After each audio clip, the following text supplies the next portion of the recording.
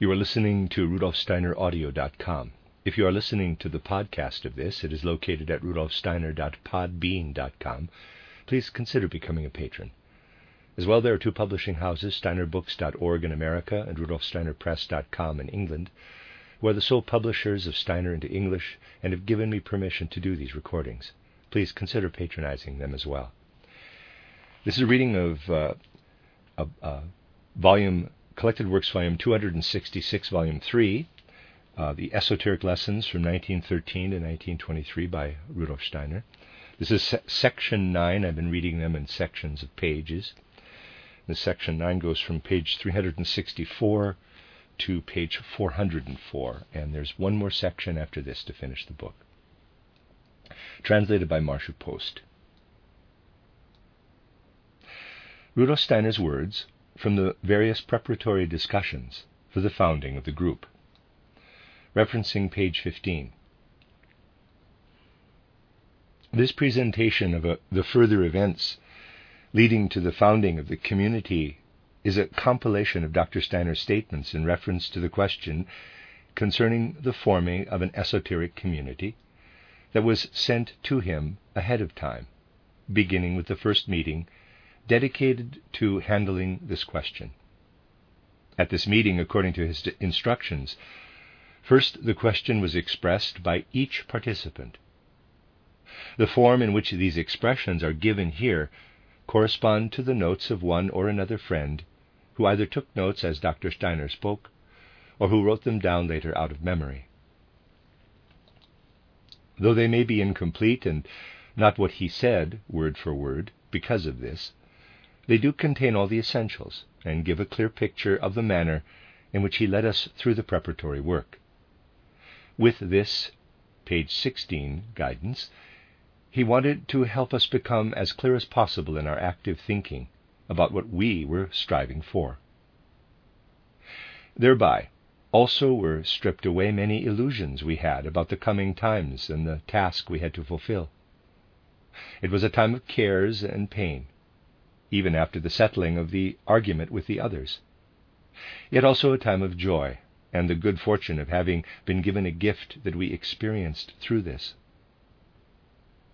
At the first meeting, that according to Dr. Steiner's instruction took place with all the participants, he himself spoke very little. After a few of us tried to describe what we saw as the nature and task of a community for which we were striving, he said, quote, "I would like to say up front that I would be very glad to hear from various sides how you imagine that your community, which is to come into being, is to be held together, how it shall work, and what unity will actually mean for you. Do not misunderstand me. Naturally, out of what is intended here can develop only what is well grounded in the cause. However, it will be a matter of people from the various sides sharing what they imagine shall develop here, so that we can see to what extent a totally free personal will exists, and not merely an imagined free will. You can, of course, work together in the most varied ways, in the sense of the general goals that are discussed here during our common campaign. However, several of you have more specific goals, or I will say that you intend to attain the common goal in a specific way. I must hear absolutely, from the various sides, what is wanted, before it will be possible to frame objectively what you yourselves imagine that you want. One can join such a cause only as a completely free human being. For this reason, I ask that you use this time to discuss everything in a frank, free, and unperturbed manner. At the same time, however, take into account what needs to be considered in order to come to a free decision. The rest I shall then say after everything has been discussed from the various sides." Close quote. As in the second meeting, the discussion came to a standstill, because a significant part of the assembly was in pronounced opposition, or at least did not understand the issue at all. And Dr. Steiner said, quote, "A number of you know quite energetically what you want. Another part does not yet know. A group is supposed to be formed. The scope and nature of the group is not yet determined. Those who want to do something in a specific sense, represented in Mr. Rath's statements, October 3rd, in the evening before Rudolf Steiner's first lecture, want to form a group that contains a real spiritual substance within it, making it into a bearer of a spiritual reality. That gives the group an esoteric character, although I ask you not to misuse this word. People imagine all kinds of things with the term, quote, esoteric group, close quote. I do not mean you, but others do. It is a matter of what one wants. What it is called does not matter much. If I am to go into what I understand with the term esoteric group, then let me say that if you want to take the esoteric earnestly, you must say to yourself that it is an action out of the impulses from the spiritual world. One can strive toward this. Anthroposophy is a path to this end. To build such a community would constitute a decision to set out upon this path. This would then lead to various measures which are suited to lead to this goal. When you speak about spiritual content, you must be aware that it has to do with something living. The spiritual is a living element, and so such a group must not be something dead. In other words, the group must be a force group. It then has the characteristic, page 17, of being alive. Then there comes out all kinds of things that are analogous with an organism. The health of each part is the health of the whole. This is true also with illness. The little finger suffers when something in the small toe is not in order. If you want a real community, then you must want that the whole is just as influenced by the individual as the individual is by the whole. It is a mutual taking on of karma that is created in such a community. There is then mutual suffering to live through, but also mutual joys. Parenthesis, Rudolf Steiner stressed this strongly with a warm voice. Close parenthesis. Continue quote of Dr. Steiner. Such a thing then requires that we not handle this as we usually do today with organizations. In those, one speaks of paragraph 1 or paragraph 2 of the program, and then all of the members are united under a program. People must be treated like human beings, and not like parts of a program community or organization, like human beings, fellow human beings, with all their imperfections. Therefore, it is a fundamental task that people are found who want to unite with the viewpoints that Mr. Rath, Mr. Lehrs, and Mr. Maikowski stated. When you have found such a group, it can then go its path esoterically. We will see when the group really exists. We must first have the group in order to be able to say whether or not it can follow an esoteric path. We do not yet have such a group. It will presumably present itself, however. This is the reason I said that there are those who know energetically what they want. An example is Mr. Lehrs, who expressed this in a letter to me. Not everyone has done this. You must attain this clarity. You must work toward this. Close quote. In order to characterize the nature of a real community, Dr. Steiner recalled in one of the beginning discussions how Hermann Grimm spoke of the friendship between Goethe and Schiller. If we wanted to express this friendship in a mathematical formula, we would not say, quote, G plus S, close quote, but rather, quote, in parentheses, G plus S, close parenthesis, plus parenthesis, S plus G, close parenthesis, close quote. A true community is more than the mere sum of its members. To what two such people represent, there comes a new third element in addition. The following also belongs with the first foundational words from Rudolf Steiner about the real nature of what we sought there. Quote, I will see to it that you receive a content for what you want. We will indeed come to build such a community. Let me yet today tell you the following as a piece of advice.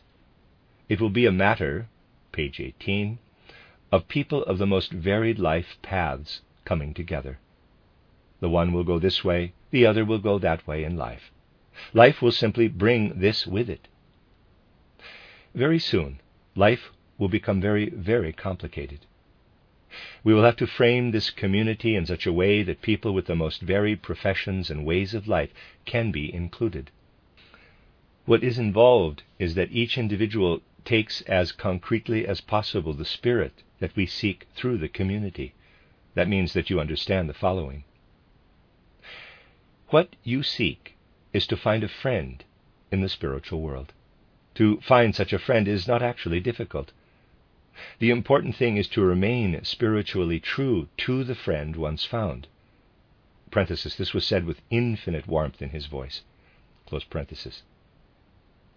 Therefore, the first requirement of which I must speak to you, and I am always communicating requirements to you, is that you learn quite precisely what spiritual loyalty is.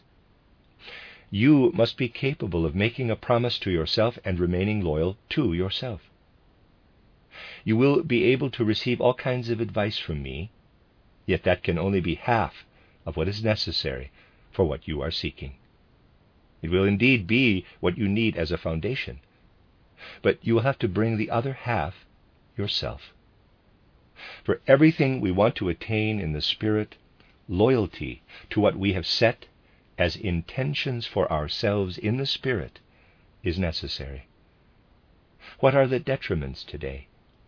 People do not expect loyalty of themselves.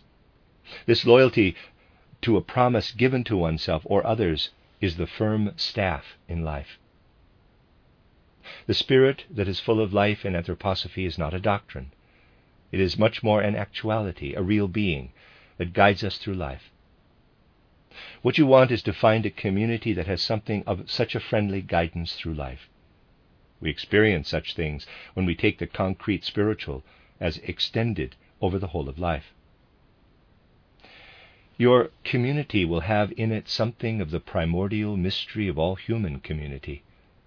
This mystery is that what we ourselves do within the community bears no fruit for us ourselves, but for others, and that the fruits for us come from others. Close quote. Once during this conversation with all of us, he gave an example of what he understood in the sense of the goal of our striving as we had expressed it, by, quote, speaking concretely out of the spiritual, close quote. He had already spoken of this in general terms in one of his lectures. A youth, a friend who was an active farmer, had attempted in an earlier discussion to say something about Christ. It was more or less a helpless stammering, but in our effort to be positive, we thought we had to inwardly acknowledge his attempt. In addition, he told something about his work with agriculture, including his experience with manure. We found these comments to be a bit out of place, but did not speak of it. However, the next day, when some of us were with Dr. Steiner to discuss the progress of the meetings, he said suddenly, quote, "What the young man said yesterday about Christ was quite insignificant. Yet what he said about the manure was excellent. I would like to say something more about it myself in today's meeting." Close quote. The following is an attempt to tell how he did that. It is to be noted that the agriculture course had not yet occurred. Dr. Steiner said, quote, "What you said yesterday as a farmer was interesting. I do not have time to stay here for long, and therefore want to at least briefly say the following. We seek the spiritual also in agriculture. Also there it is believed that we must find new methods that reach as far as right into the way we handle matter. When you turn to modern materialistic science, you do not find, page 19, much love for agriculture. Modern science believes that when we need a certain amount of nitrogen in the soil, we must add it, in that amount, to the soil. They do not know that one only has to plant sainfoin around the field in order for the soil to receive the necessary nitrogen through what radiates out from this plant. Readers aside, I'm pronouncing that incorrectly, sainfoin, possibly sainfoin. My apologies. End of reader's aside. It is already enough to plant a single row of sainfoin around the field. Close quote. One courageous fellow among us, who did not know this plant, asked what this plant is. Dr. Steiner answered immediately, and indeed in such a way that we experienced that he did not speak about the plant as if it were not present.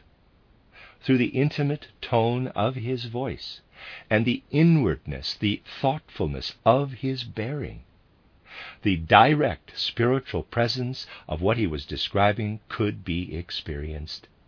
The sainfoin came into being, as it were, through his words and gestures. One must try to feel this between the words that follow. Quote, sainfoin, they are plants. They have flower stands, butterfly blossoms. They are lilac-colored. They have pinnate petals. Close quote. And now, continuing to speak about the plant made present to us, he said, quote, this plant has the peculiar power to penetrate wide areas of soil with what people want to add to it as artificially as possible. Do you think that the effect of sainfoin is absurd? No. These are things, of course, that one understands when one is able to press forward with spiritual insight. Close quote. The following are notes out of the discussions in the meetings that took place after the separation from those opposed. The discussions took place first in a wider compass, and then later with only those who participated in the founding of the group. Dr. Steiner designed the meetings to a certain extent like a seminar, in that he asked us questions that we were to answer either immediately or the next day. One of the first questions was what we imagine the task of the future youth movement to be. Among others, a young friend who had belonged to a Zionist youth movement for a while spoke about her experience and what she had learned there. Dr. Steiner listened with visible interest, but then said, quote, it would be good if you would mention in your talking something of the positive task you want to set for yourself. There flows in the youth movement something of a certain vagueness. It is characteristic that most who seek out the youth movement do not speak decidedly, but out of a certain feeling. Yet out of feeling, too, one can specify many things with certainty. It would be good if such concrete, positive feelings were to come to expression at this time. You have characterized well the two movements you have been involved with, Zionism and Wandervogel, close parenthesis. In the Zionist movement, there exists a certain yearning for the renewing of Judaism. However, so that this community does not get itself into something vague, but rather into something clearly determined, it would be good to outline what you have imagined. Thus, for example, it will be good if you would talk about what you sought originally in the youth movement. It is not that I am looking for the information. It is so that you have to say to yourself, I sought this and that specific element in the youth movement. Such things do indeed grow out of the unspecific, and yet you can attempt to characterize more exactly what you are striving for. Close quote. Then something was said about the contrast between the older and younger generations, how one experiences the older generation, and, at the same time, the significance of Nietzsche and Spitteler for the opposition by the younger generation was mentioned. Dr. Steiner then spoke again. Page 20, quote, you see, does this not tell us something which, according to its own nature, can only be a transition? For is it not true that we cannot avoid growing older? It is therefore a question of whether we may continue striving for something that belonged to a particular time, and which is already completed, when we are actually moving forward. When you take the characteristic that you have just given, we see that it belongs to a particular time and was finished within that time. The objection that the next generation will have it easier is not valid. They will have it easier in part if those who are growing older look back at their own youth and then do not behave toward their children the way the older generation did. On the other hand, you may not forget that you have the opposition you faced to thank for the enthusiasm, the great inspiration that you had. These existed in you as fire. The next generation will not be able to have precisely this fire if you make it easier for them. For this reason, difficulties will soon arise that must be compensated for by something you have been able to get from the forces of opposition. Life goes forward and creates ever new conditions. It is always good when a generation, namely the one at the beginning of this 20th century, has attained something through fighting for it, which has its inner character through a purely inner foundation. It is so that with the end of the 19th century, totally new conditions emerged. The children who were born in 1897, 1898, and 1899 were born under totally different cosmic conditions from those born earlier.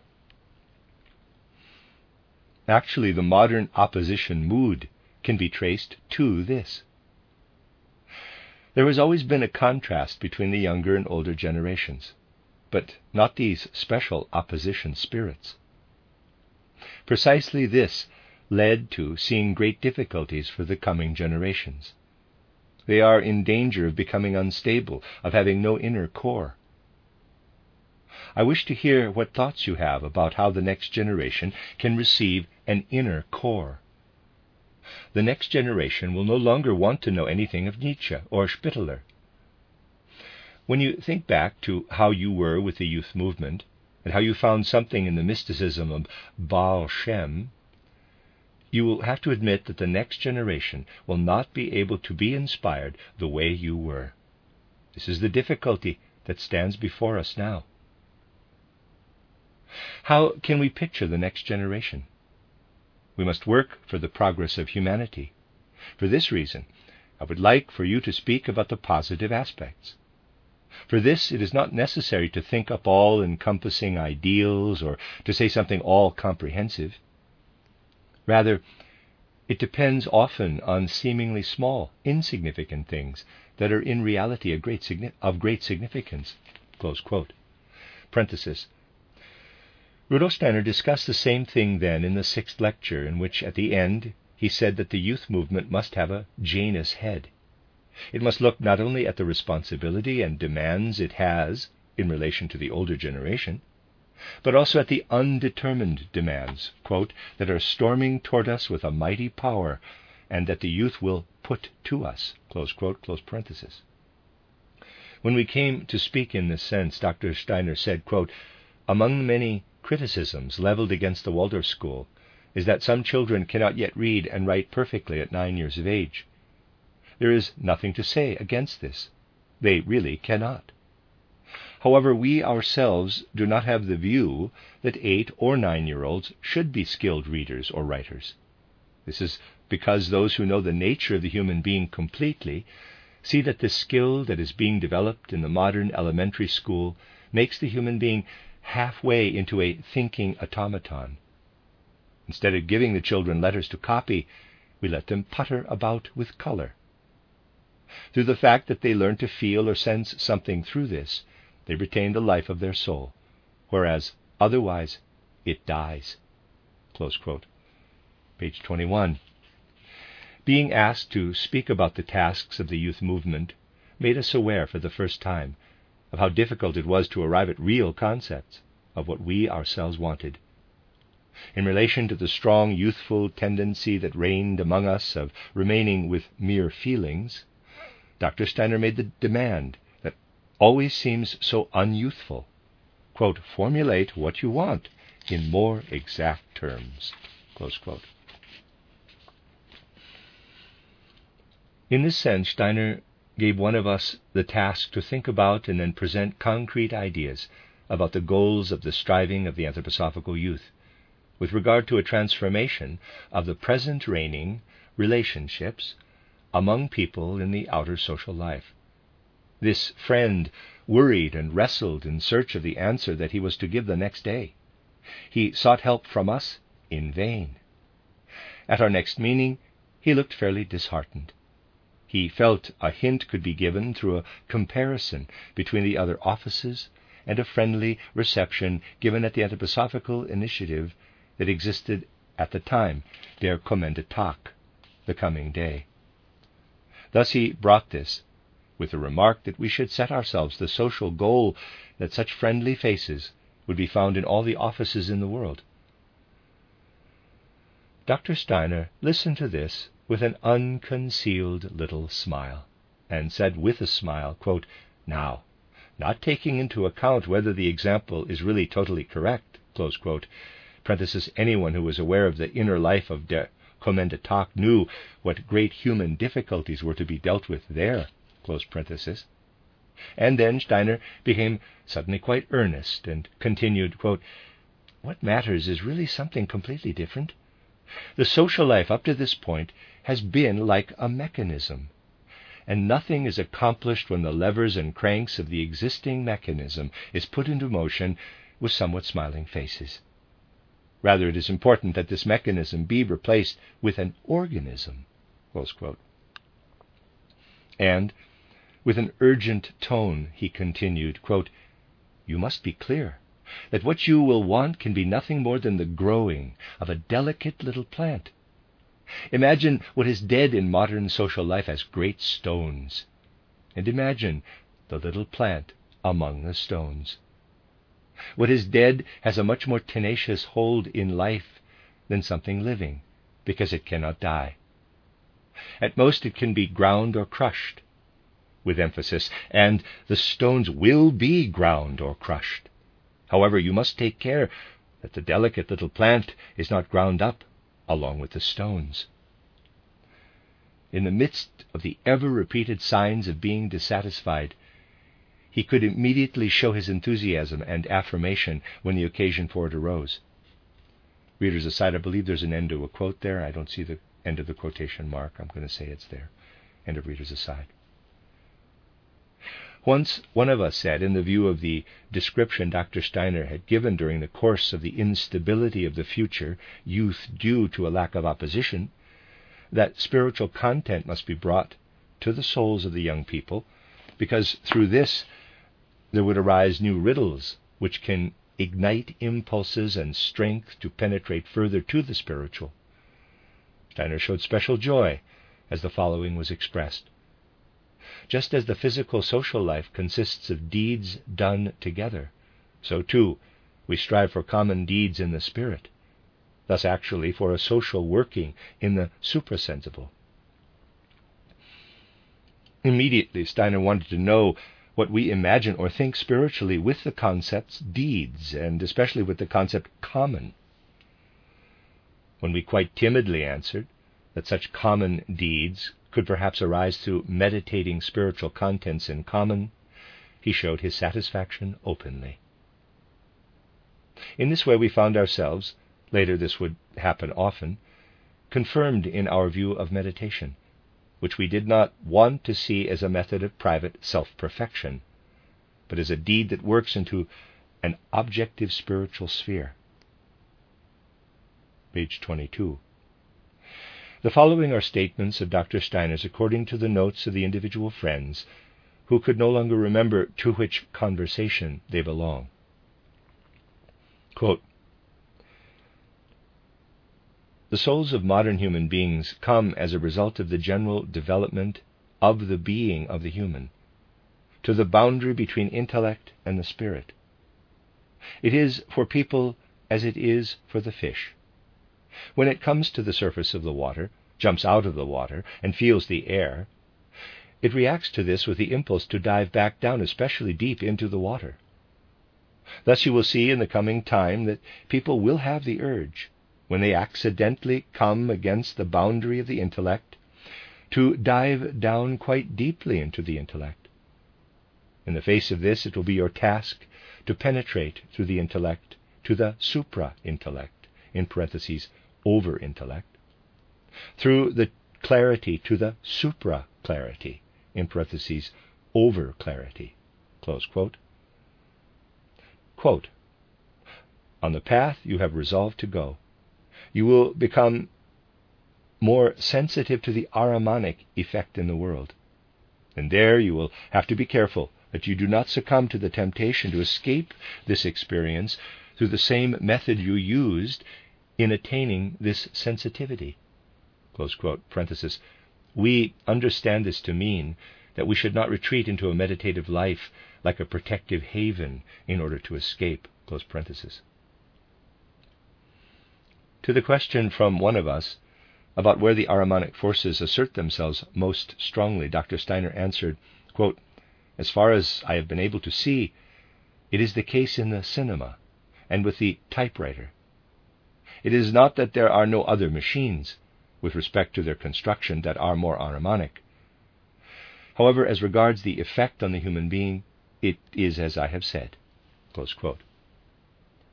At one occasion he said to us with great urgency, quote, become seekers of human beings. Close quote. Parenthesis, we felt this to be a time-appropriate metamorphosis of the words Christ spoke to the disciples, quote, become fishers of men, close quote. In the age of the freedom of the individuality, fishers become seekers, close parenthesis. The comprehensive nature of what we were striving for humanity, came to expression in connection with the discussion about the Zionist youth movement. Quote, you do not want to found something as small as is the case in Zionism. Close quote.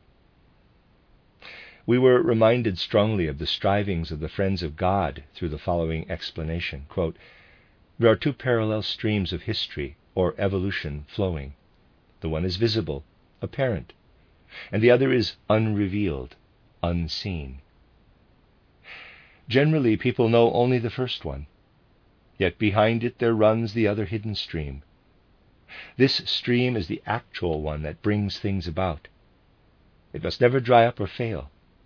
And to assure this, groups of human beings must come together from time to time and work further in this stream, forming it further. It is in this stream that you want to place yourself through your community. Close quote. Quote, when people come and ask a spiritual researcher for a common meditation content, and when their really earnest will leads them to this, then a greater force can arise in order to accomplish something in the world than is the case with an oh so powerful statesman. Close quote. Quote, it appears at present that much goes smoothly because it is done by a machine. However, the machine is beyond our heads. It becomes an ever more gigantic force that works of itself, and which human beings can no longer stop with their existing forces. We can only be a match for this power of the machine through a striving that endeavors to carry spirit into the furthest consequences of our actions. This alone, that we bring spirit and love into our will make it possible to stand firmly against being overrun by the cultural machine. Too few people today develop real initiative. There is a lot of wishfulness, but little will. Close quote. Quote, one must differentiate between prayer and meditation. The ordinary prayer serves today mostly as a satisfying of one's own self. The true meditation, however, is a fulfilling of the spiritual will that the time spirit bears within itself. Where such meditation is practiced, a spiritual force is able to work into the earthly events.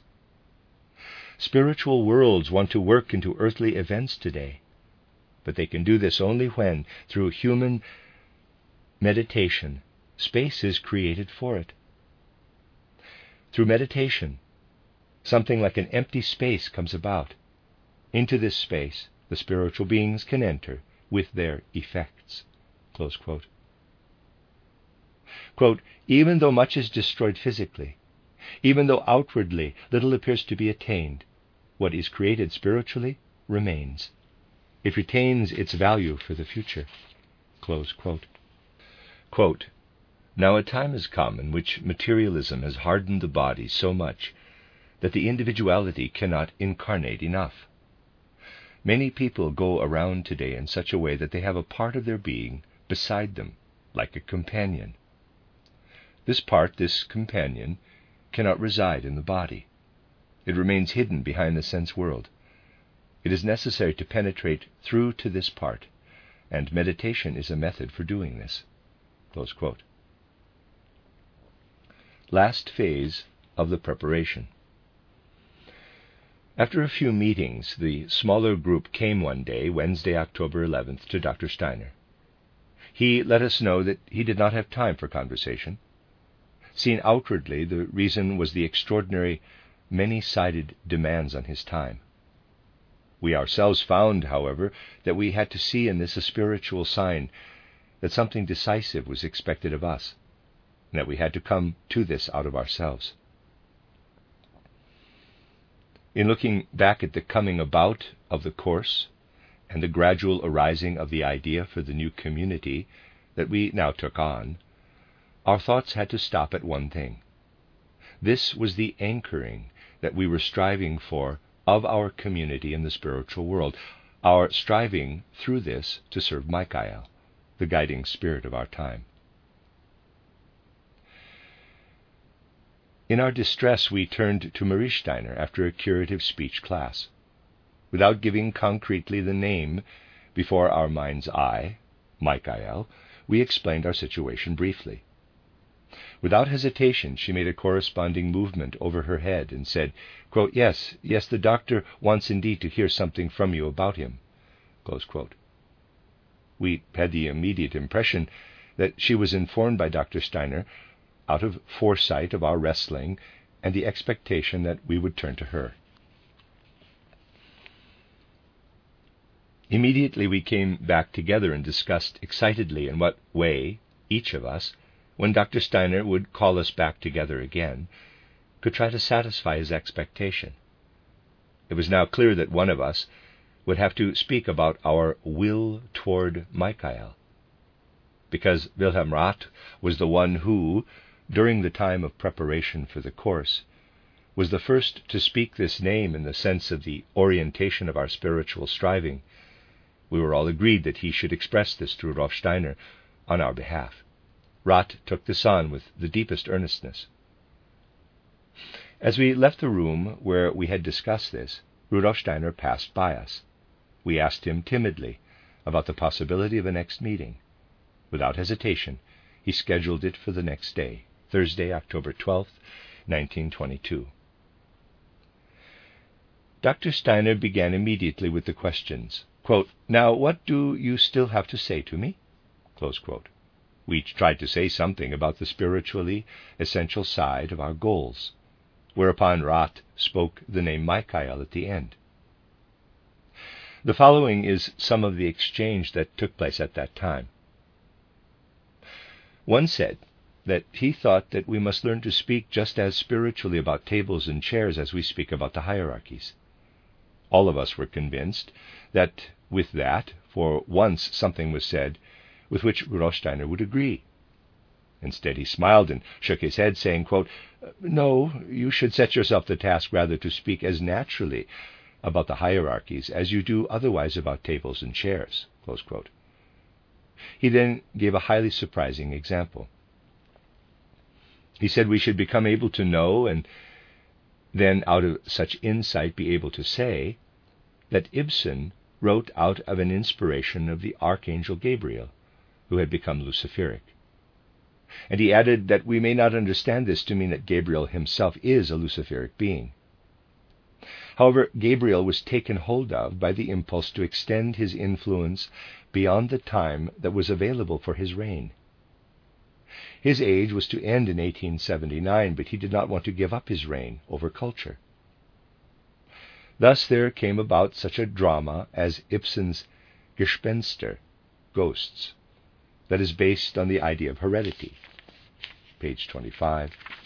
To keep something in effect in this manner beyond the time allotted to it is always Luciferic. Thus Gabriel was taken hold of by a Luciferic impulse. And Dr. Steiner added, quote, "Out of the unrightful continuation of Gabriel, cultural deformities arise. These deformities then bring it about that in a mystical manner, wishes of a merely intellectual nature seek their way into the supersensible." Close quote. The friend who had, as mentioned earlier in this report, participated in one of the priest courses, connected his comments with what Dr. Steiner said about the being of anthroposophy. He thought that in order for this being to be effective on earth, a body would have to be prepared for it. May we possibly think that our requested community should become an organ of this body? Dr. Steiner agreed fundamentally with this, yet he said that is not a matter of an incarnation of this being, but rather of an incorporation. Quote, "In the earth existence, this being can come only as far as incorporation. An incarnation of this being will be possible only in circumstances other than the earthly ones." Close quote. Bracket. Here a passage about the living together of the European peoples was left out. In the form given, it was certain that it was not authentic. Close bracket. About the comment of one of the friends that we were striving for guidance or leadership in common with one another, Steiner said, quote, "Yes, you want to become a conscious group soul." Close quote. After each of us had spoken about what we thought he wanted to hear from us, it was Roth's turn. With almost quivering lips, he spoke the decisive words by saying that we wanted to place ourselves with this community under the leadership of Michael. All that came from Dr. Steiner after that was that he looked at his watch and said, quote, "I must unfortunately leave you today because I have another commitment. However, we will meet together again tomorrow evening. Then you will receive from me what you have requested of me." Close quote. Friday, October 13, 1922. We gathered at the appropriate time in the room made available to us and waited for Dr. Steiner in a festive, expectant mood. He entered the room, together with Frau Dr. Steiner, with a noticeably earnest bearing. He held in his hand a violet leather-bound linen book, out of which he later read the meditations and let them be copied. Upon entering the room, he paused a moment in the doorway and counted us as he pointed a finger at each of us. Page 26. Thereby we ourselves became aware for the first time that there were 12 of us. He went to the table prepared for him and sat down, asking us to sit down likewise. Then he opened the book and said with a deep, calm voice, quote, "I have the task of communicating the following to you." Close quote. He read the words, having instructed one of us to write them down. Afterward, he gave instructions for the practice of the exercises in general and for specific passages of the meditations given to us. These are in a separate part that is added to this report. Finally, he gave indications about the nature and significance of such a community. He spoke about the effect that meditating such a meditation in common has. Quote, "Assume that there were 10 of you, and each of you were to summon up, in your meditation, the power of 2.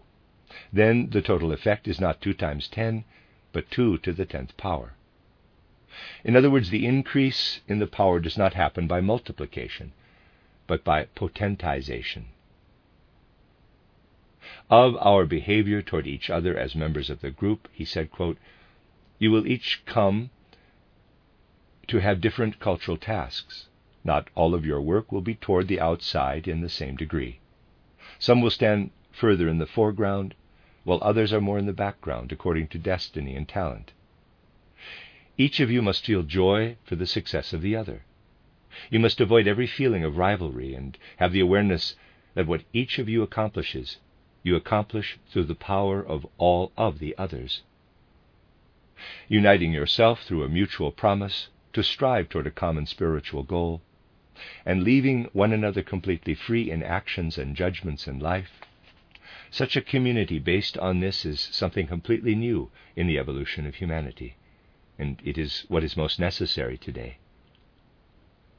For someone who comes to specific results on the esoteric path, there always exists the danger of delusions of grandeur. Such a community as yours can be a protection against this.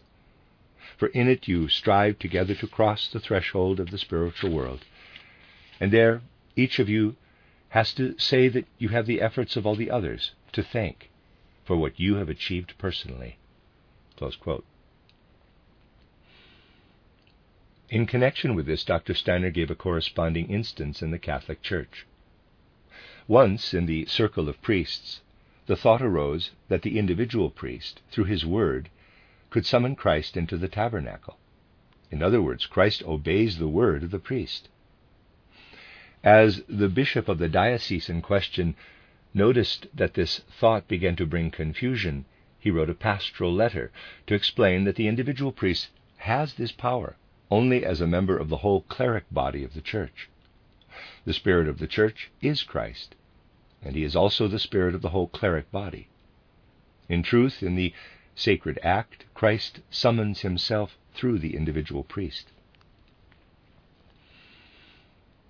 Concerning how to fit the meditative life into the outer daily life, he said, quote, "Now you must divide your life into two parts." Close quote. He stressed this sharply. Quote, "In the one part your exercises take place, and the other part is your outer life. In the first part you draw in the Spirit. Then in the second, the Spirit will flow of itself into life. For this, however, it is necessary that you enter into the outer life completely." Close quote. Page 27. As the last thing in this meeting, he came back to the necessity of persevering with the exercises once they have been undertaken. He described the significance of the deeds that we are able to perform through such conduct. Quote, "On the physical field, the Ahrimanic power is so strong today that not one single human eye is equal to it." Capital. For this reason, no human eye today can guarantee that it can really fulfill its resolve, so far as it concerns a physical deed. Ahriman, however, has no access to the realm in which you now have resolved to execute deeds. Therefore, the fulfillment of these deeds depends on you yourselves. For this reason, you have here the first opportunity to execute deeds in freedom, and consequently the first opportunity to practice loyalty." Close quote. Again, as in the first meeting with him, the word loyalty was spoken with special warmth. With this, a detour was made back to the other indication of the necessary loyalty and devotion to the friend found in the spiritual world. Here it should be added that before Dr. Steiner read the meditations, he gave an introduction, but no one could recall it in detail. Only one individual thought to have remembered clearly that during this introduction Dr. Steiner spoke at intervals the Rosicrucian mantras as if out of primeval depths. In closing, Dr. Steiner said he wanted to give us yet in the next few days something through which we would be able to expand our group in the future. Quote, "We will form your community according to your heart's desire." Close quote. He departed from us for this time by warmly giving us his hand, and Frau Dr. Steiner, who left with him, did the same. In his last words, we experienced the answer to what we had noticed in the course of the preparatory conversations. This was that we had thought the significance and meaning of the community we were seeking would have to come to expression through the act of its founding and through the form of membership. For this founding, we were summoned quite early on Monday, October 16th, before Rudolf Steiner's departure for Dornau. Before the founding is described, an incident that took place in the meantime must be reported, because this caused Dr. Steiner to begin the foundation in a specific way, and to indicate an incumbent task for the whole of the anthroposophical movement. Encounter with the New Movement for Religious Renewal, pages 27-28. Here is reported that a few of those founding the youth group had the intention, with the agreement of Dr. Rittelmeyer and Dr. Steiner, to participate in the first act of consecration of man, at which others, in addition to just priests, could be present on Sunday, October 15th. This was the preparation by the inner circle of priests for the first public celebration of the act of consecration of man, which would be held on the first of Advent in the communities. In the conversation beforehand, in which the details of the service were made known, Licentiate Emil Bach called for all the participants, through their participation in the service, to commit themselves to building up the Christian community. As a result of this, the youth group founders withdrew from their intention to participate. Founding of the youth group, Monday, October 16, 1922. Page 28. Because of Dr. Steiner's early scheduled departure for Dornach, the gathering took place at 7 a.m. We waited for him on the landing of the staircase, outside the room to which we were called. He met us there and asked, with the interested anticipation before entering the room, if we had participated in the act of consecration of man the day before. We told him we had not, because of a difficulty that came from the side of the priests. About this he stressed several times that he would not have had anything against our participating. Quote, "Come in. We want to discuss this right now. You must tell me what stood in your way." Close quote. Thus, the meeting that was dedicated to the festive founding of the group began with our report of what we experienced that evening and the decision imposed upon us. This was followed by Dr. Steiner's presentation of his relationship to the Christian community, and in comparison, his position in the anthroposophical movement. He made it clear that he had a thoroughly different opinion and judgment about the condition for participation in the ritual than what had been brought there. However, the Christian community was founded in such a way that it is the decision of the priests that counts, and not his. He himself was not responsible for decisions in the life of that movement. He did not found the Christian community, nor was he responsible to be its leader. Subtle differences of concepts are necessary in order to see his relationship to it correctly. He had only demonstrated the ritual for the priests. He himself had never celebrated the ritual. It was celebrated the first time by Dr. Rittelmeyer. It is different with his relationship to the anthroposophical movement. There he is responsible for seeing that correct judgments and decisions reign in it. Quote, "The following is, however, often the case. All in this," page 29, "movement proceeded out of clear impulses, but often these are then later, and sometimes precisely with the best of intentions of the members, brought into unclarity. A group such as yours should help to keep the original impulses clear, or where they have become unclear, to lead them back to clarity." Close quote. Then he went on to something else. We remember that he took the opportunity to speak of H.P. Blavatsky in connection with a description of the esoteric movement, theosophical movement, of recent years that preceded anthroposophy. No one can remember the details of this, except that Rudolf Steiner spoke of this personality as a world historical medium. Next, he explained some things about being in the world as members of our community or group. From now on, it will be for every human group in the outer world, thus, for instance, for students in a teacher's training institute, at which one of us studies, of karmic significance, that at one time a member of this group was a part of it. Also, effects would arise in the destiny between us and human beings who are connected with us physically, or physical spiritually. These effects would be of a good or bad nature, according to whether we were good or bad in our affairs. Yet he warned us that this is not so easy to judge. For that we would need a capacity that one can better express in the English language, esoteric discernment. He said, in view of future growth, quote, "Consider yourselves as the root of the group," close quote. About the accepting of future members, he said only that we should not take anyone who is younger than 21 years old. They are minors legally, and you could have a conflict with parents, and because of that, with the law. The group must, at all costs, however, avoid any contact with the public officials. Further, he advised us not to take, when possible, a married woman whose husband is not joining, or with whom you must expect that he will not find a relationship with or access to the group. Dr. Steiner closed this part of the conversation when, with a noticeable change of his bearing, he said that he now wanted to give us a formulation of an oath. Through the reading of this oath in the presence of the others, the admittance into the community would be effected. Thus we were first to accept one another mutually through each of us reading the oath aloud to the others.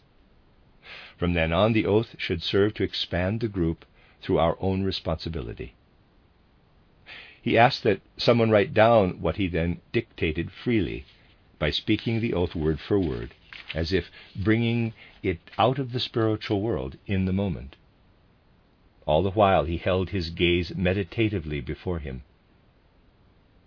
Then he paused briefly, laid his hands and arms quietly in front of him, and said with deep earnestness, in a voice in which cosmic firmness and humble quiet appeared to be paired, quote, "And now consider your community as having been founded by the spiritual world itself." Close quote.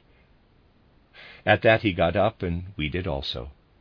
He then came to each one of us, stood quietly before each, took our right hand in both of his, and looked us briefly in the eyes with a gaze that cannot be described in words. Perhaps we may say, thinking of a term used later in one of his Rosicrucian lectures of January 1924, that his was a star gaze. Here we were allowed to look into eyes from which no personal gaze proceeded, but rather through which starry worlds looked and rayed forth. Page 30. Before he left, he asked us to please report it to him, should anyone decide in the end not to join the group. This surprised us because we all thought such a thing unimaginable. Later, looking back at emerging difficulties, led us to understand his precaution. At that time, however, no one made use of this available freedom. Nonetheless, it told us that in the future we should give those seeking admittance the opportunity for a last examination of their decision after they have come to know what is involved with our group. It was important to us that we had from the very beginning in our thoughts of such a group no mutual soul sympathy. Thus we believed that also for the future we should not strive to become closer to one another in this part of our being. How surprised we were when Dr. Steiner turned back to us as he was leaving and said warmly, quote, "And now get to know one another well." Close quote. This gave us the idea to tell each other our biography that same evening at our mutual acceptance into membership. This then became a permanent practice with admittance to membership. During the rest of the time before his departure, Dr. Steiner allowed us to ask him any kind of questions of more or less personal nature. One person asked for advice about his studies and received the topic for a doctoral dissertation. Another received pointers for his historical research. Yet another was given medical instructions for an ailment plaguing him. Among these questions was one that, because of its general significance, is communicated here. The question was about Dr. Steiner's position in relation to both the school that was a kind of esoteric section that existed in the society until 1914, and to what has been newly formed here. About this he said, quote, "As I began teaching, I had to connect my work with the thread of the old tradition. What came thusly into being had to be broken off due to outer circumstances. What has taken place now is a first in the post-Christian age. Human beings themselves chose out of freedom before the spiritual world to join together esoterically." Close quote. Here is added something that we experienced later. As at the end of World War I, some of the older esoteric school members asked Dr. Steiner about the possibility of taking up what had been interrupted by the beginning of the war, he said that the old could no longer be taken up, though it could come to a new esoteric form within the society.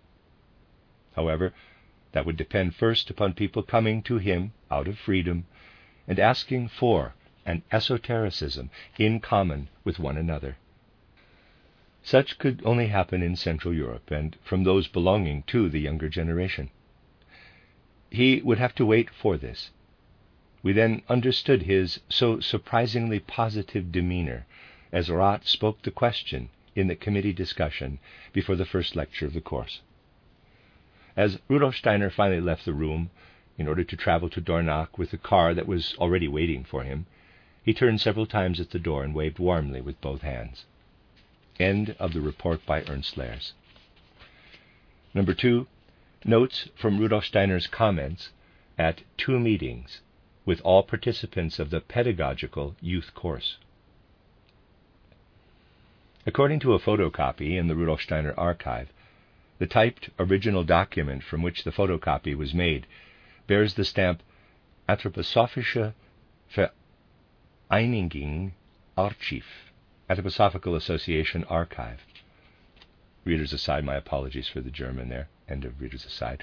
And at the top right was the name of Daniel van Bemmelen. He was most likely the owner of the document and not its author. Minor corrections in the text were probably made by van Bemmelen. It is probably an edited copy of notes taken by individual participants, either during or immediately after the discussions. Ernst Lehrs and Wilhelm Rath must have had access to this text as they wrote their reports, because they used it almost word for word. The places that had no meaning, which arose through being copied down, were corrected according to Lehrs' report and are marked with brackets, from the editor of the German edition.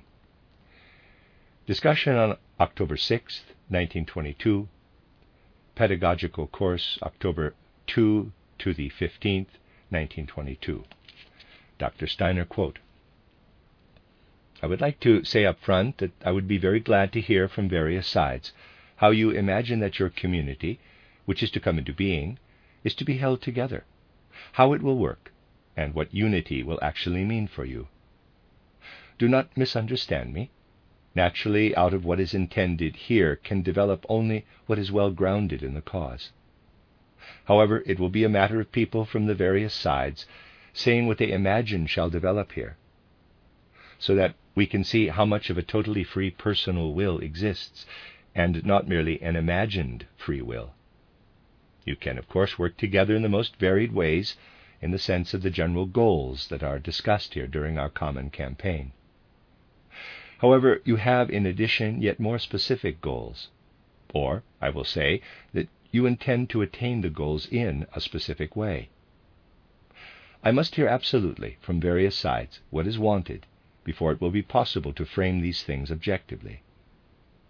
It is not what you yourselves imagine that you want.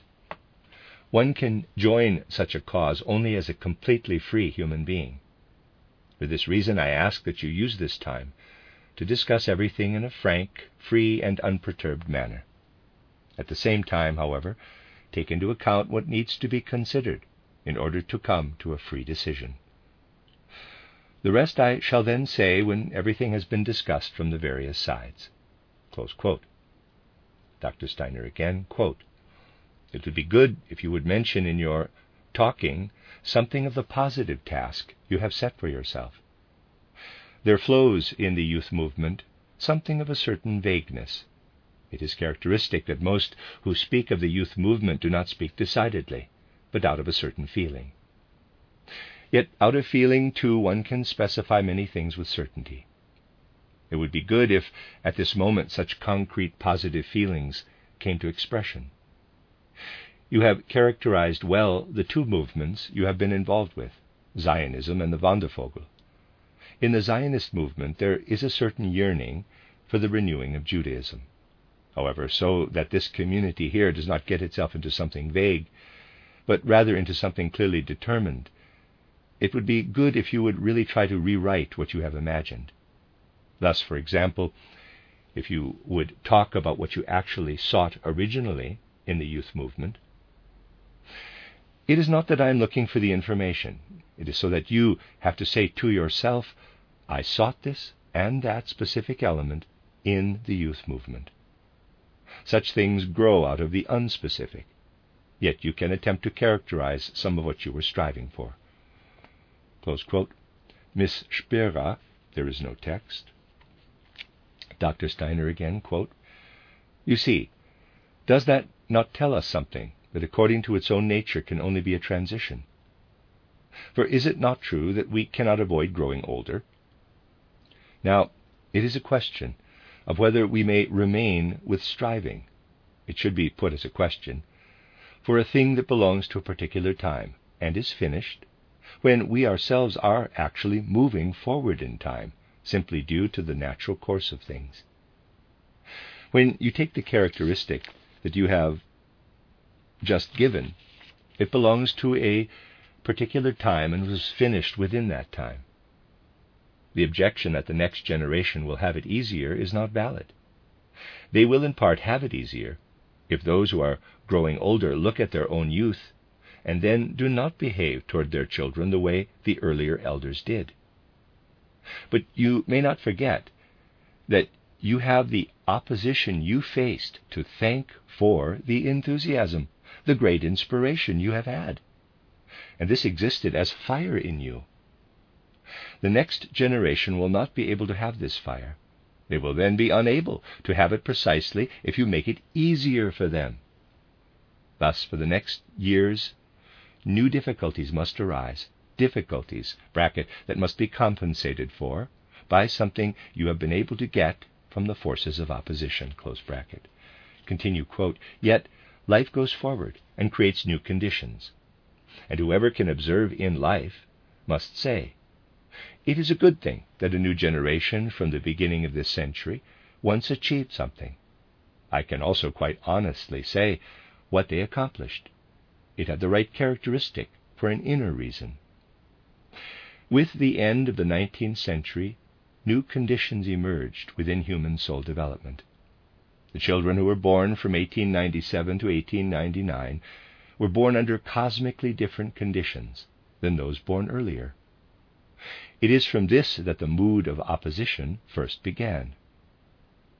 There has always existed a contrast between the younger and older generations, but these specific spirits of opposition did not always exist.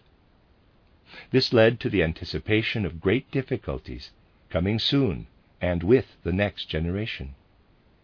The next generation will face the great danger, in spite of everything, of becoming unstable, of not receiving an inner core.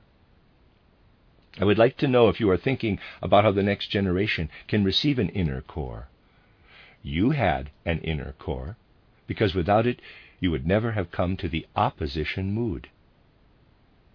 The next generation will no longer know about Nietzsche or Spitteler, and when you think back to how you were with the youth movement and found something in the mysticism of Baal Shem, you will have to say to yourself, the next generation will not be able to be inspired in such a way as you were.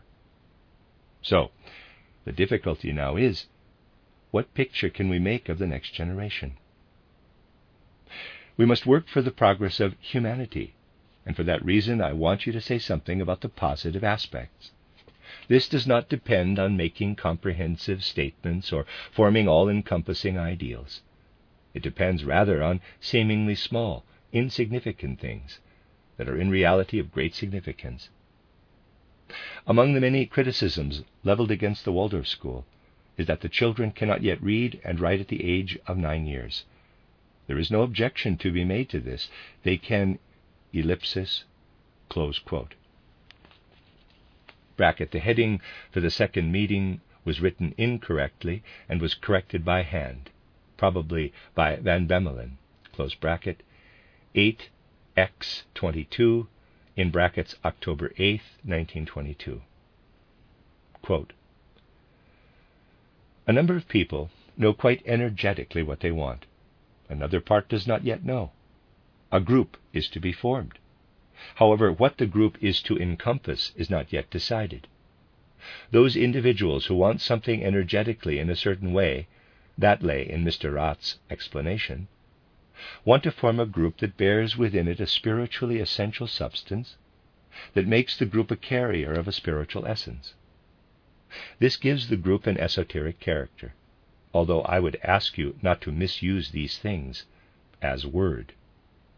People imagine all kinds of things by the term esoteric group. I do not mean you, but others. It is a matter of what you want. What name is chosen is insignificant. When I myself want to or should go into the esoteric, I must say that what matters is to take the esoteric earnestly. For when the esoteric is taken seriously, it is an acting or doing according to concrete impulses out of the spiritual world. One can strive to do this. Anthroposophy is a path for this. To build such a community would constitute the resolve to enter upon this path.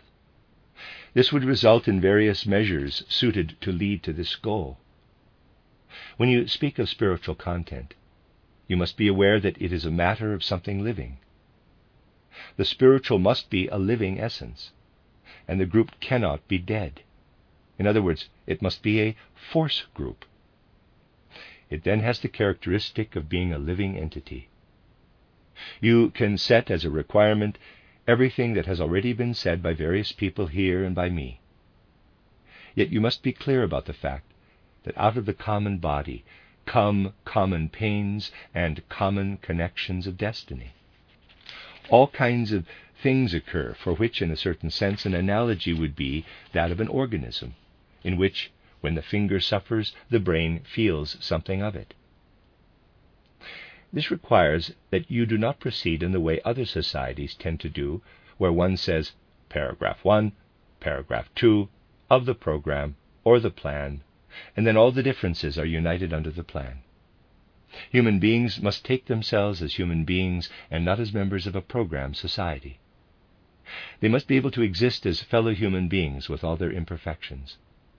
For that reason, it is a quite fundamental task for you to form the group in such a way that you are clear about how the people who are united with the viewpoint laid out by Mr. Rath, Mr. Lehrs, and Mr. Mayakovsky come together. This group can then proceed to work esoterically. That will become clear when the group is formed. You must first have the group in order to determine whether it can follow an esoteric path. You do not yet have the group. It will present itself, though. It is for this reason that I think there are those who know energetically what they want, but have not yet expressed it. You must achieve this clarity before you are done with the preparations. You must work toward this. Perhaps you will come first and foremost to such things when you connect with the starting point. Close quote, Lehrs, pages 16 and forward. Bracket. In the report by Wilhelm Rath, he says, quote, and Dr. Steiner turned to me with a request, for the purpose of better clarity, that I connect with the starting point. Close quote. These words by Rudolf Steiner were written down at that time. Close bracket, quote by Steiner. It is perhaps quite easy to connect with the starting point that you have touched upon. You pointed out an acquaintance with the Bundes für Freies Geistesleben, Association for Independent Spiritual Life, and have said of it that what you want cannot be done in the same way. It is quite surely true that the Association for Independent Spiritual Life was also founded out of the premise to realize something similar to what you are wanting, even though in a different way.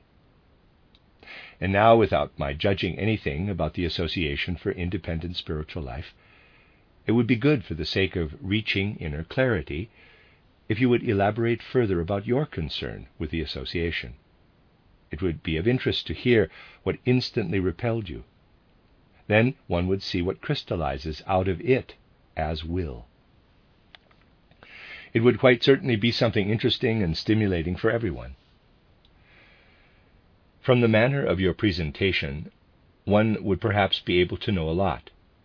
You do not have to think that you need to go easy on the Association for Free Spiritual Life just because I am here. Close quote. Bracket, then the report from Rath relates further, quote, I described how at that time the style of this appeal from the association estranged us young people in Berlin. We found it to be like advertising anthroposophy, could not be spread in the world in this manner. A spiritual substance was missing. A truly free spiritual life must be founded in the Spirit, and an association that wanted to proclaim it to the world would itself have to stand together in a brotherly attitude, and not be united by an organizational, but rather by a spiritual bond. This awakened in us the idea of a living, spiritually united association like we found presented exemplarily in the writings of the Friend of God from Oberland. It is just that such an association would now have to be formed according to the demands of the present time. This spiritual background was not clearly recognizable in the appeal of the association. Close quote. To this, Dr. Steiner said the following, close bracket, Steiner quote, "That is just what must be determined from the very beginning, a certain clarity about the matter. Perhaps I may bring out one thing that you said about spreading the word. Something totally different was behind this than the impression it made upon you. What was behind it is as follows. Let us take it completely objectively.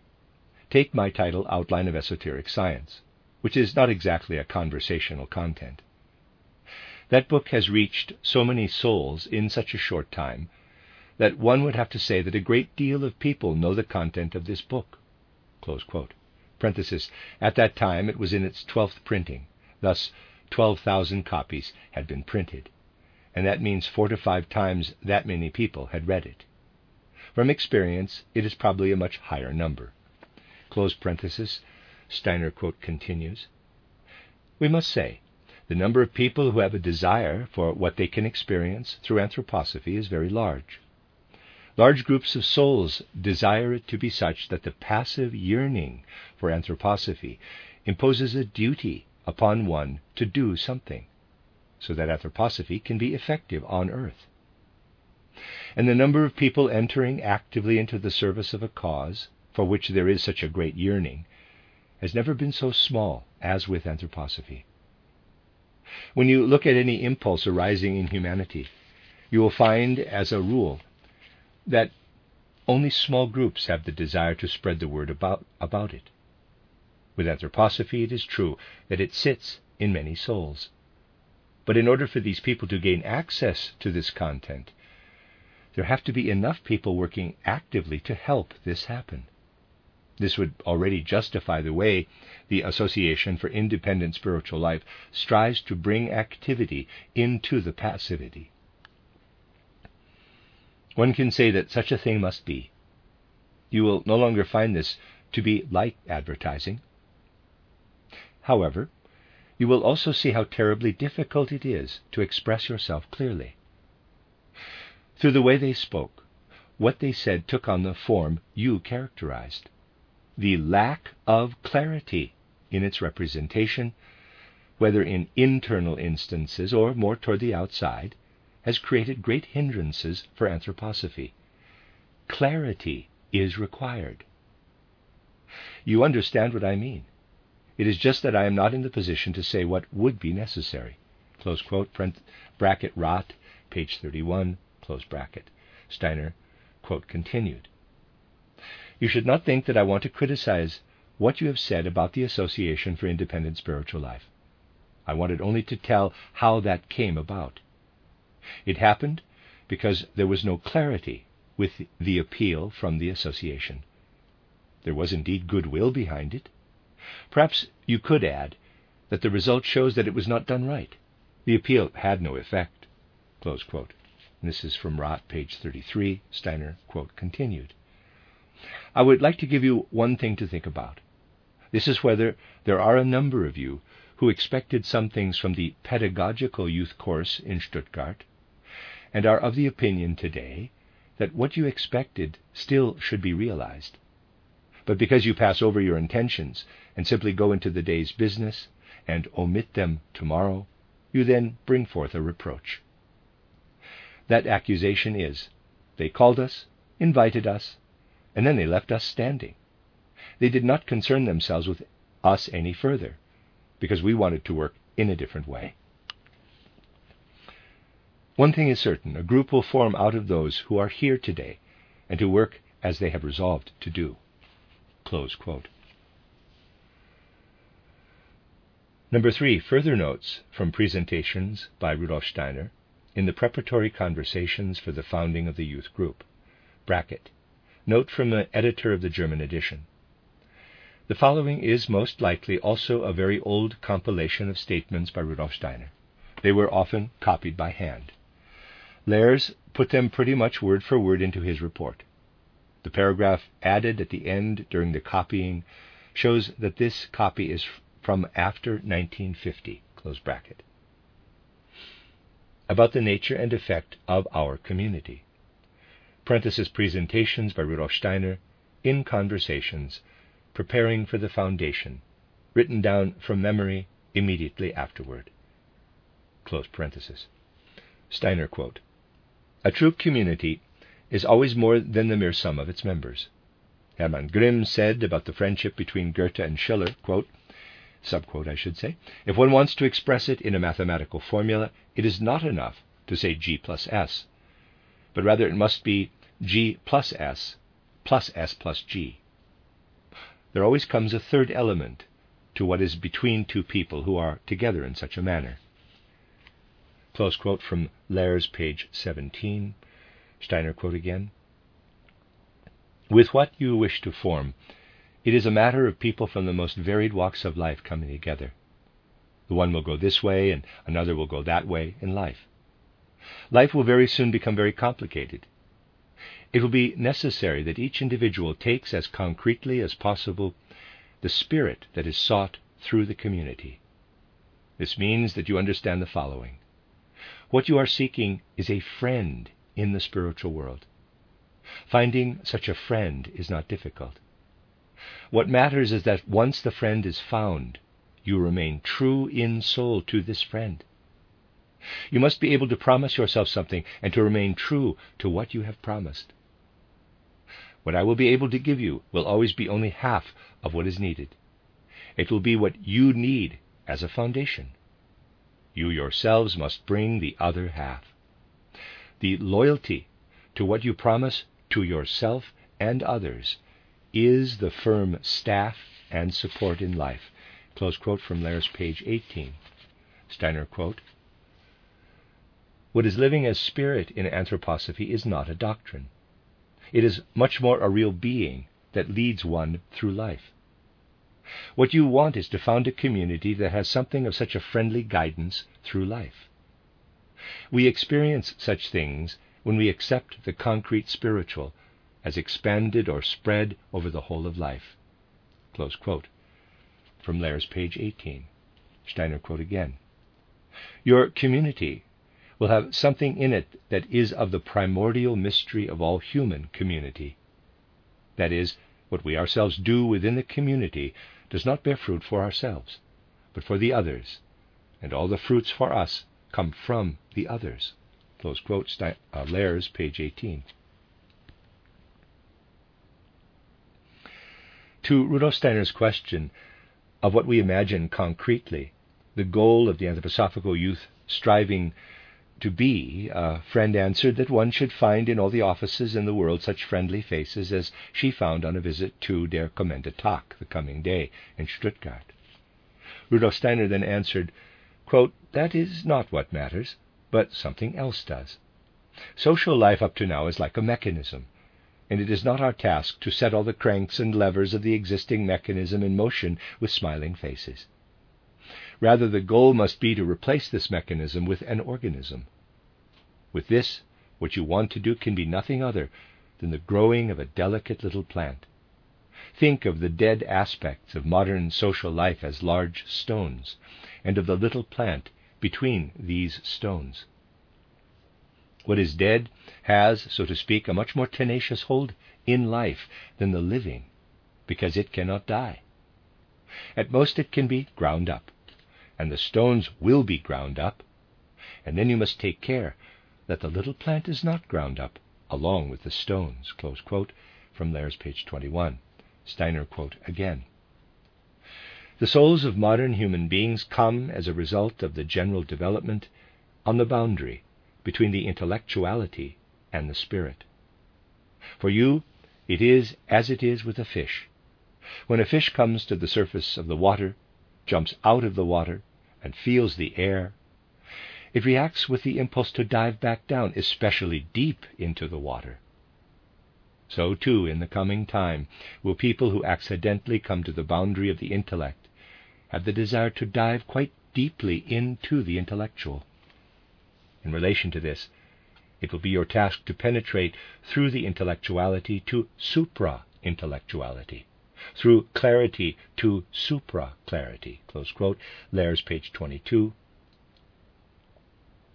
As concerns the possibility of expanding the community in the future, he said, quote, become seekers of human beings. Close quote. Parentheses, we felt this statement to be a modern metamorphosis of the words of Christ to the disciples, become fishers of men.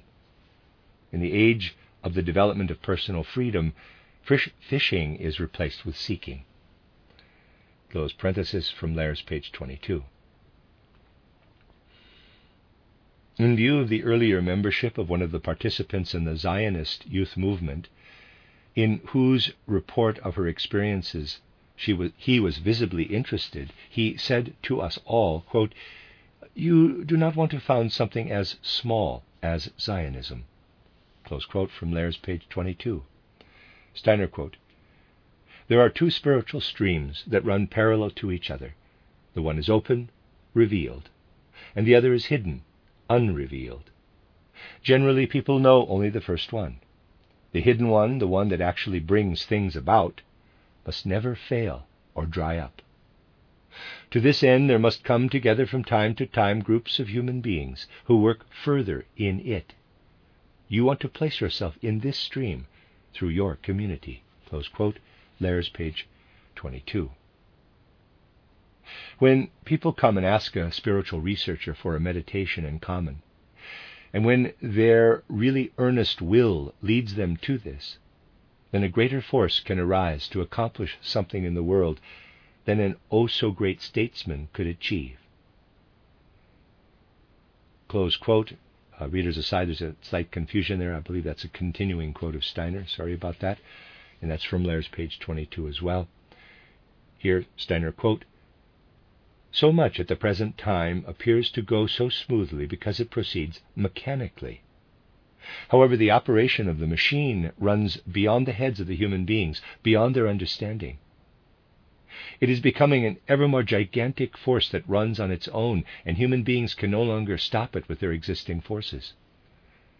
People can be equal to this force only through a striving that makes an effort to carry spirit right into the most outer consequences of actions. When we bring spirit and love into our will, this alone will make it possible to stand against being overpowered by the culture machine. Too few people today develop real initiative. There is much desire, but too little will. Close quote from Lairs, page 22. Quote, you must differentiate between prayer and meditation. The ordinary prayer today serves mostly to satisfy one's own self. The true meditation, however, is a fulfilling of the spiritual will that the time spirit bears within himself. Where such a meditation is practiced, a spiritual force is able to work into earthly happenings. Today, spiritual worlds want to work into earthly events, but they can do this only when space is made for it through human meditation. There occurs something like an empty space in the physical field into which the spiritual beings can enter with their effects. Even when much is destroyed physically, and even though it appears that little is achieved outwardly, what is accomplished in such a spiritual way remains. This retains its worth for the future. Close quote, Lairs, page 23. Quote, now the time has come when materialism has so hardened the bodies that the individuality cannot incarnate sufficiently. Many people walk around today with one part of their being beside them, like a companion that cannot reside in the body. This part remains hidden behind the sense world. It is necessary to penetrate through to this part, and meditation is a means for this. Close quote, Lairs, page 23. A friend expressed the opinion that our goal should be to be able to speak about tables and chairs just as spiritually as we otherwise speak of the hierarchies. To this he said, quote, "No, rather you should give yourselves the task to learn to speak of the hierarchies just as naturally as you otherwise speak of tables and chairs." Close quote, Lairs, page 24. A friend asked whether our community was meant to build an organ of the body that must be prepared for the being of anthroposophy, in order for it to be able to be effective on earth. He answered, quote, "Certainly, but not for an incarnation, rather for an incorporation. This being can come only as far as an incorporation in earth existence. An incarnation will be possible only under other conditions than the earth conditions." Close quote, Lairs, page 25. To the question about experiences in common among the members of the community, he said, quote, "Yes, you want to become a conscious group soul." Close quote, Lairs, page 25. With regard to the effect of such meditation done in common, he said, quote, "Assume that you are a group of 10, and that each of you brings forth the power of 2. Then the total effect is not 2 times 10, but 2 to the 10th power. In other words, the increase of power takes place not according to the law of multiplication, but to that of potentization." Close quote, Lairs, page 26. Readers aside, in this quote of this quote, we had one earlier, after 2 times 10, the other quote said 2 to the 10th power, but this one says 210, which now is, different from the other one. So I don't know if it's a typo, it should be 2 to the 10th, or if it really should be 210. End of readers aside. Concerning the necessary matter of our mutual behavior, he said, quote, "Individually, you will come to have very different cultural tasks from one another. Not all of you will have to work toward the outside to the same degree. Some will stand more in the forefront and others more in the background, according to destiny and talent. Each of you must have joy for the success of the others. Every feeling of rivalry must be kept far away. In the consciousness of each of you must live the awareness that what you accomplish through the power of all of the others."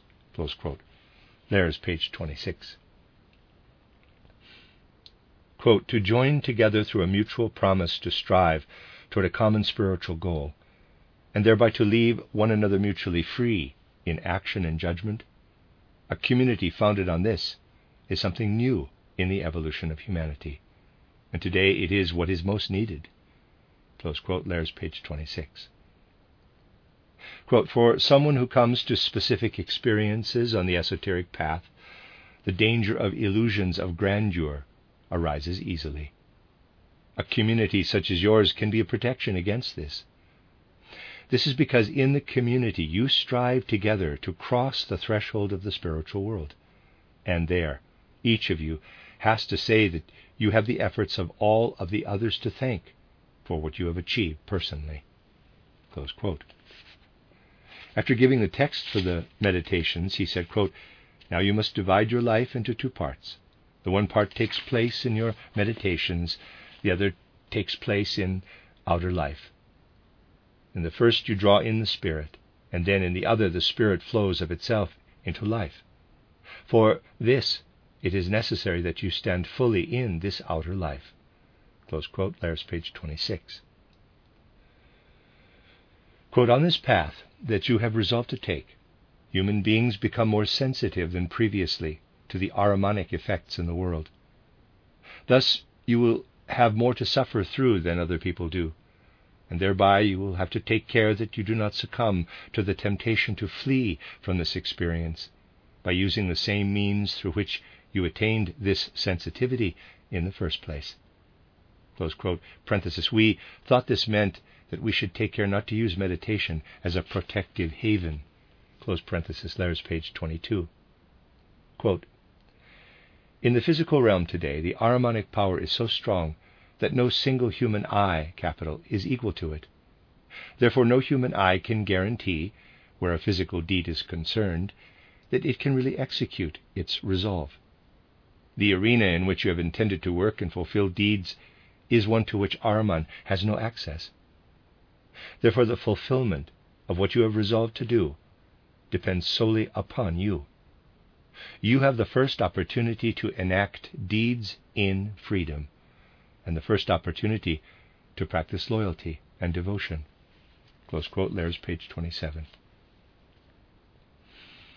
Here is added a statement we received from Rudolf Steiner at a meeting a few days after the burning of the first Goetheanum. Parenthesis, more details of this gathering are to be found in the special report titled Aus der Anfangszeit unseres Kreises, close quote, from the beginnings of our group. In connection with his request that we always again think about the original impulse of the group, Rudolf Steiner said, quote, "You must understand that you have resolved to sacrifice freedom for the sake of a higher freedom." Close quote. End of that section. Number 4, Notes from Memory by Herbert Hahn. From a photocopy of a memorandum signed and dated by Herbert Hahn in 1963. Letterhead C. Bromberg Hansen. In unknown handwriting, told by Herbert Hahn to this friend who wrote it down at the same time. Notes from Memory for October 16, 1922. Among other things, Rudolf Steiner spoke about being young and growing old. He said, for instance, quote, "It is unavoidable that you will one day get gray hair here and a wrinkle there, as the physical body shall and must become old. But keep in mind that there is no reason for the soul to grow old. For every gray hair that appears and for every wrinkle that imprints itself, the soul can add a fresh, young something. Only then does aging proceed the way it is willed by the Spirit." Close quote. In connection with this, he said that we should again and again enliven the impulse that led us to founding a community, so that it lives as it did on the first day. He said, quote, "You see, in the day-to-day world, the old adage, 'new brooms sweep well,' holds true. It means that the bristles of the broom gradually wear, even though in the beginning they were ever so good. That must not be the case with you. Your broom must receive new bristles every day." Close quote. Another time he spoke of enthusiasm and said that true enthusiasm is very rare. For real enthusiasm does not consist of our being fired up in ourselves and for ourselves. Only then is the enthusiasm real and strong, when the flame in us burns so strongly that others can be inwardly enkindled by it. This is what, according to my memory, he meant with the words, quote, "develop the grips," slang for ability to understand. Close quote. At first we understood him to mean this word in the trivial sense of intelligence or smartness, but then he gave the above as explanation. In connection with the modern intellectual culture, he told us that it is not just a few people who see the one-sidedness and dangers of this culture today. However, the tendency arises to set aside the head and to immerse themselves in the feel-good, non-rational regions of feeling and the depths of the dark will. In order to experience themselves fully as human being, they choose the path from the head downward. He said we should become conscious of the dangers and illusions that are connected with this downward path. It is a wrong way, which fully contradicts what the time spirit wants. Rudolf Steiner stressed that it was not for nothing that the head has acquired clarity in relation to all one-sidedness. This clarity must not be lost, but must be taken along on the spiritual path intended by the time spirit. And indeed it must be taken along on the path from the head upward beyond the head. On this path, what is beyond the rational is achieved through supra-clarity. This is the path that wants to be taken by a Michaelic thinking. About meditation and meditating, Rudolf Steiner said, among other things, quote, "The meditations are indicated for specific day situations or times of day. And when circumstances allow, they should be done at definite specific times. Yet one member of the community that is forming will do the first meditation as the morning meditation, and another will do the last one. But both meditations, indeed all the morning meditations of the community, approach one another, belong to one another." It happens such that the meditation that is done first is written into the ether. All the rest that then follow crystallize around the first. In a certain sense, a virtual time applies to the meditations. This virtual time is the result of the situation and allows the last of these morning meditations, which out of unforeseen circumstances is perhaps done late, still to be a morning meditation." Close quote. Rudolf Steiner said something very decisive that was a summoning to obligation concerning the task and effect of the meditations. While on the one side they are for the individual and the community, an organ of higher spiritual development, they also serve on the other side the whole earth. He explained that the moral forces of the earth today are so threatened with corruption, ruination, that this meditative activity has an immensely significant healing effect for the earth. This is especially true when, as happens in a spiritual community, the meditative forces potentize in their effect. In this connection, Rudolf Steiner also mentioned the Christian community that was starting. It is to be thanked as a helper in this service for the preservation of the moral forces of the earth. This indication of the significance of the Christian community has ever more meaning, because Rudolf Steiner stressed in another place that the Christian community is an independent movement, at the founding of which he played only a mediating role. About the effect of the meditation in the community that was coming into being, he said, among other things, quote, "With the appropriate spiritual attitude there will result, in connection with the spiritual substance built through meditation, a relationship of every individual to the whole. This relationship will form in such a manner that at given times and for specific tasks, everything that the community has attained will concentrate itself on an individual. The individual will then, to a certain extent, be blessed for his or her task with the entire spiritual substance of the community. When the others who belong to the community correctly understand what is happening, they do not become envious, but look with justified feelings of mutual joy upon how at this moment everything is given to the one individual, and vice versa. This individual will not ascribe the success to his or her own virtues or talents. The individual will be aware that he or she works and has effect essentially through what others have given. And this will summon modesty and gratitude." Close quote. As the conversations for the founding of the community became still more concentrated, Rudolf Steiner said one day that we should see how the meditative activity, in the sense of the new esotericism now arising, has a specific connection with a time phenomenon known only to the initiate. Then he characterized this time phenomenon as follows, quote, "Today there are only a few people who are well incarnated, who are really in their body. Human bodies have become more and more difficult to fully incarnate into." Close quote. He went on to say that when we do this community meditation, it will bring about a deeper connection of the core of our being with our sheaths. This can, however, because it is the birth process, be connected with feelings of suffering and pain. He said, word for word, quote, "For a time, an unexplainable melancholy can overwhelm one or the other of you." Close quote. He stressed that we should not shrink back from this melancholy. We should understand it for what it is, the shadow of an incarnation process that we are catching up on. A danger can arise for those who do not recognize this darkening of the soul for what it is.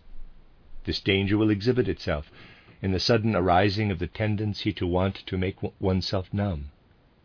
And it will not be a matter of numbing oneself in a trivial sense, but rather a clever, refined numbing, such as through exaggerated busyness and similar things. Rudolf Steiner said all of this with especially great earnestness.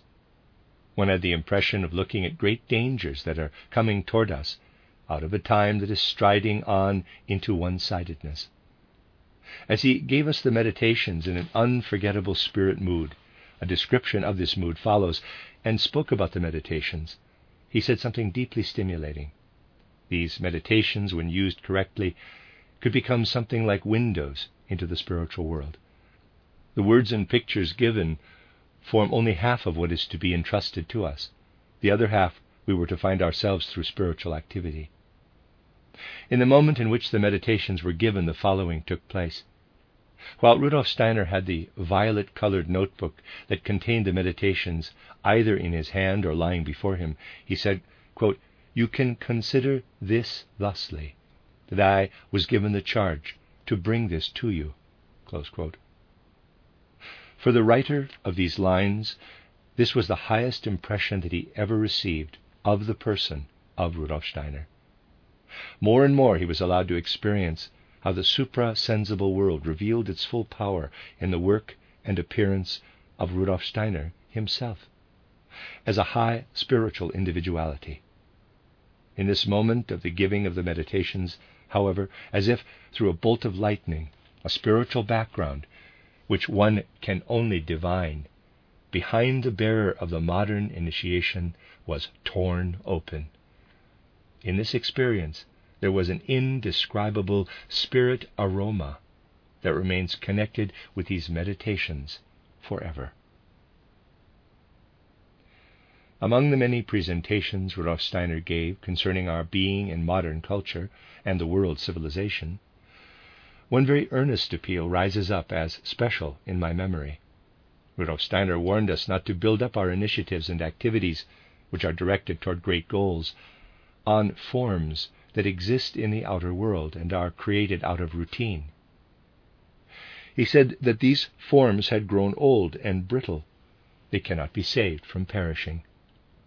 We must see that we achieve a new basis and ground upon which we can move, borne by the Spirit. This comment, like all of the others he made, in connection with the foundation of the community, was brought into a very large perspective. The largest perspective that opened up may well have been, as he said, in view of the future of the community, quote, "When this is founded, then you can think of it as determined for a wide-reaching working. It could, for instance, be the case that at a given time none of the members of the community are living on earth. In the ordinary sense, the community would count as having died out. Yet it will not be wiped out. With the first community members who reincarnate, the community returns to earth." Close quote. The final comment given answers in a totally satisfying manner a question that was often asked by those joining the community later. The question was whether the esoteric youth group were not to be considered dissolved by the Christmas conference. Aside from the fact that Rudolf Steiner again confirmed and gave the call to the community through a new essential meeting during the Christmas conference, what was said above removes any doubt. The indication of the carrying of the community impulse through the incarnations speaks for itself. More precise is the idea that the founding of the Esoteric Youth Group community in October 1922 may be considered to be one of the preparatory steps for the Christmas conference of 1923. And still more certain is that this community is given an inner obligation for the carrying through of the great impulse of the Christmas conference. Herbert Hahn, Copenhagen, Charlottenlund, August 12th to the 14th, 1963. And that is the end of section 9 of the reading from pages 364 to 404, and there is one more section